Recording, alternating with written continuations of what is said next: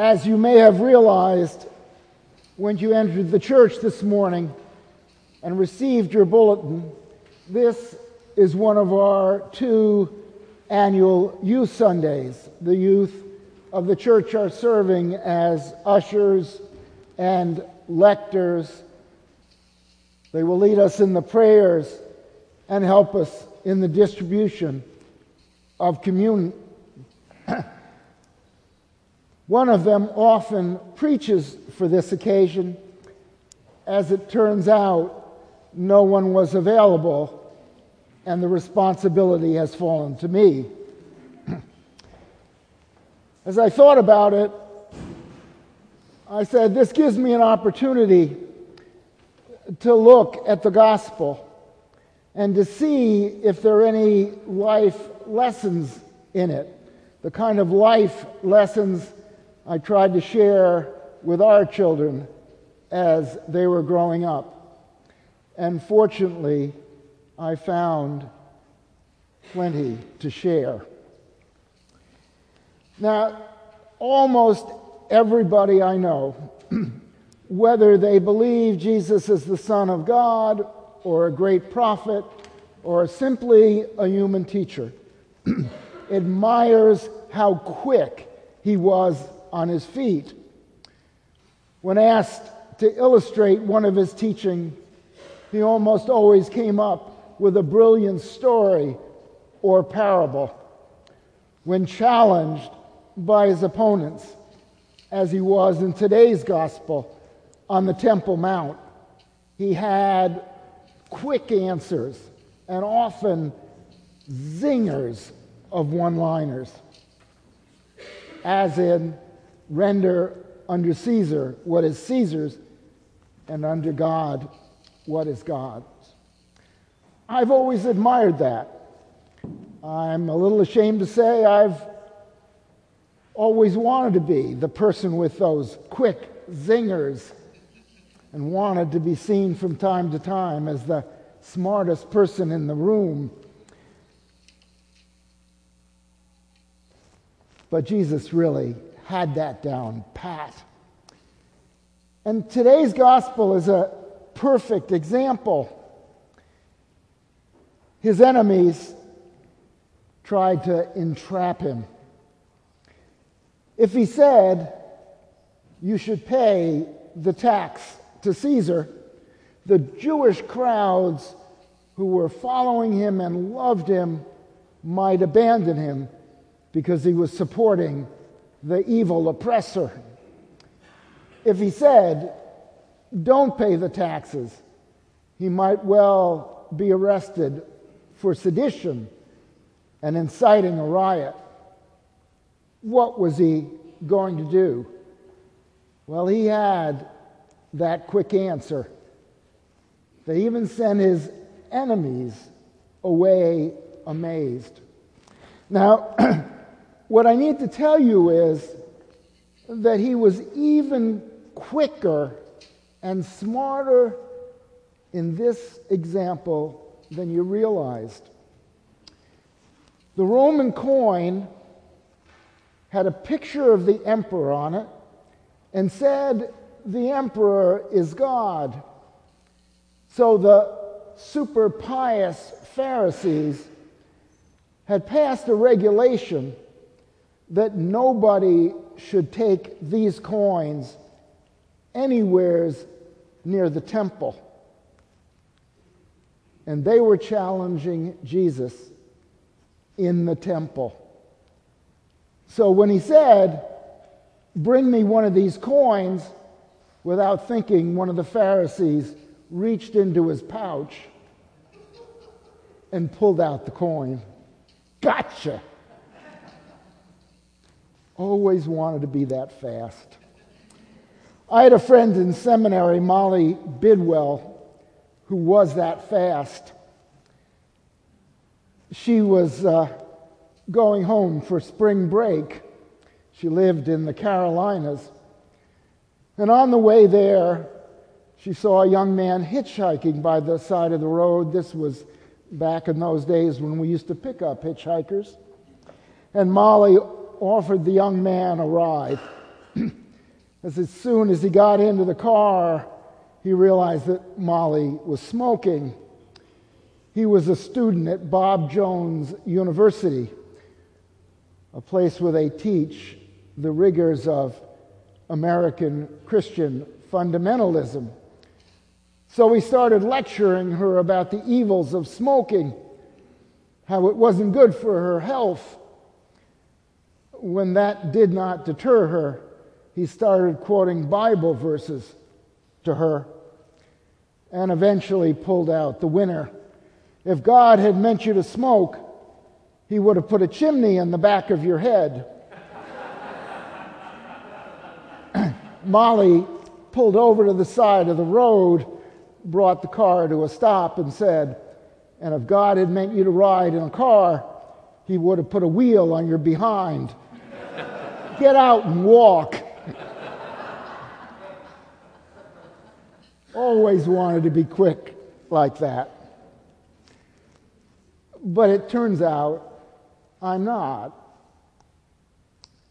I was once at a finance committee meeting in one of the parishes I served. And we were in the midst of a capital campaign, and I had urged the vestry to spend 10% of the funds raised on a capital funds project somewheres in the third world. The vestry had debated it and decided not to do so.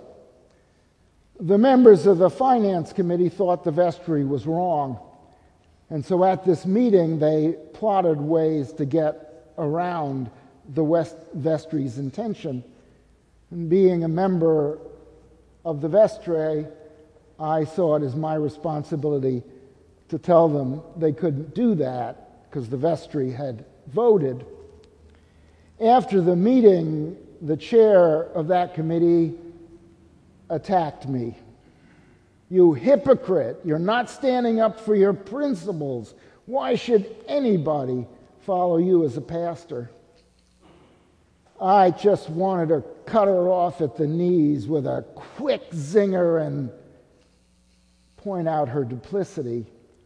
But I was so amazed that this woman that I honored was acting so poorly. I couldn't think straight at all, couldn't think of anything to say. And so when she was done, we parted ways, and I was always ashamed of how I had fallen short. When I left that parish, they had a banquet, a dinner to say goodbye, and she asked to speak. And she told people about that instance.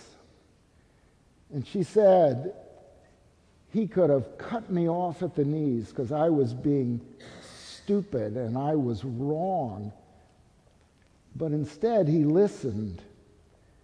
And I realized he valued relationships more than a quick zinger. And I realized relationships are more important than always being right. And I could trust him to do risky things. We want to be the smartest person in the room and have that zinger. But relationships are so much more important. And developing trust, so much more valuable.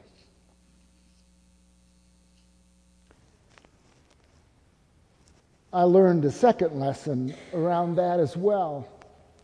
As most of you know, I love to preach without notes and just walking around. Well, in the next parish I served, there was one Sunday that I was preaching and walking around, and I got about a third of the way through the sermon and couldn't figure out what to say next. And there I was. And I just apologized and went and found my notes, saw what I intended to say, and then said it. When I left that parish, one of my associates said, I've learned a lot from you, but the most important lesson was when you lost your place and apologized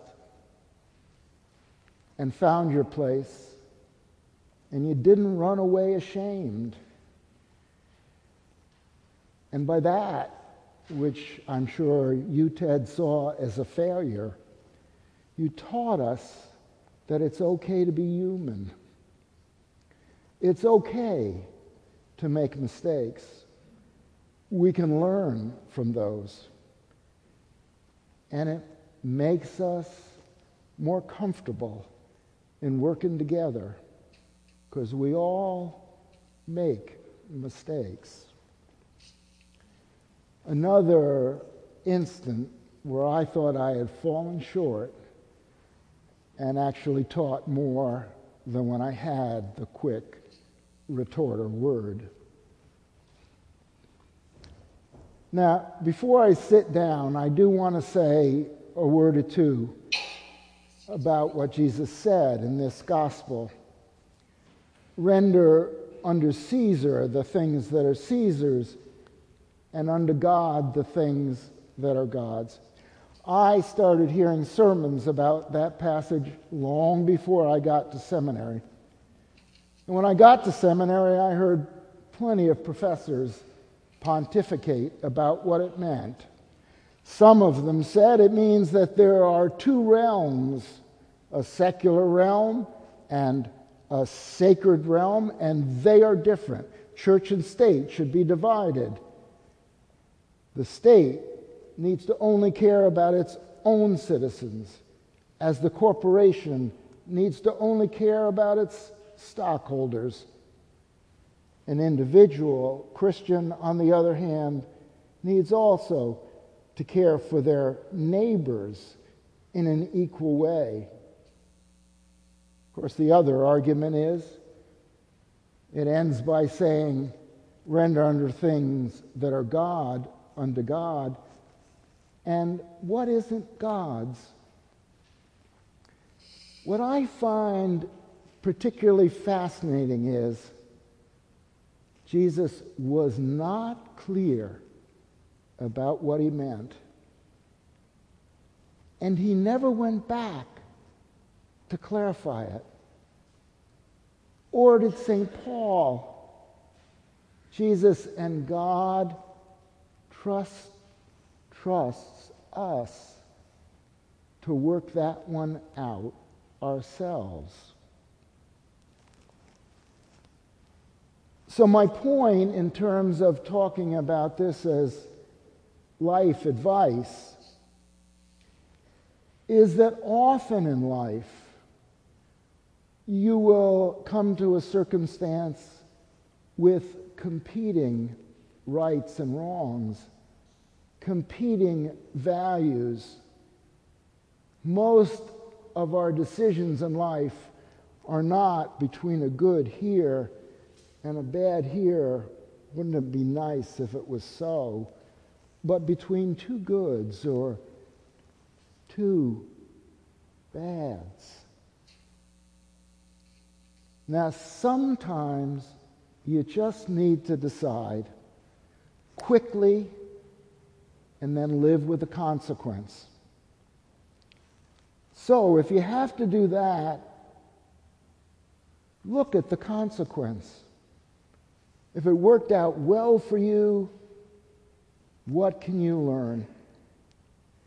If it didn't work out well, okay, what can you learn from that? But most of the time, you don't have to decide like that. When you've got the time, don't try to do it alone. Remember what Scripture has to teach us. Remember what Jesus has to teach us. Ask your parents. Ask your friends. Ask your teachers. Ask the other members of your congregation. Don't try to do it alone. You know, the research says that even the experts only get it right between 30 and 40% of the time. You do much better in dialogue. The best leaders, they say, only get it right 51 or 52% of the time. Personally, I try to shoot for 54%.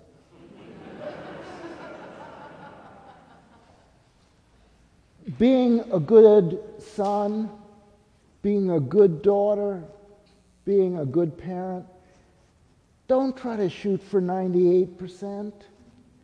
It's a nice target in a test. But if you insist on 98%, you're going to be sad and angry, and nobody will want to be about you. Only God gets it right all the time. Remember each other, and don't be ashamed to ask for help. In the name of Jesus Christ, our Lord. Amen.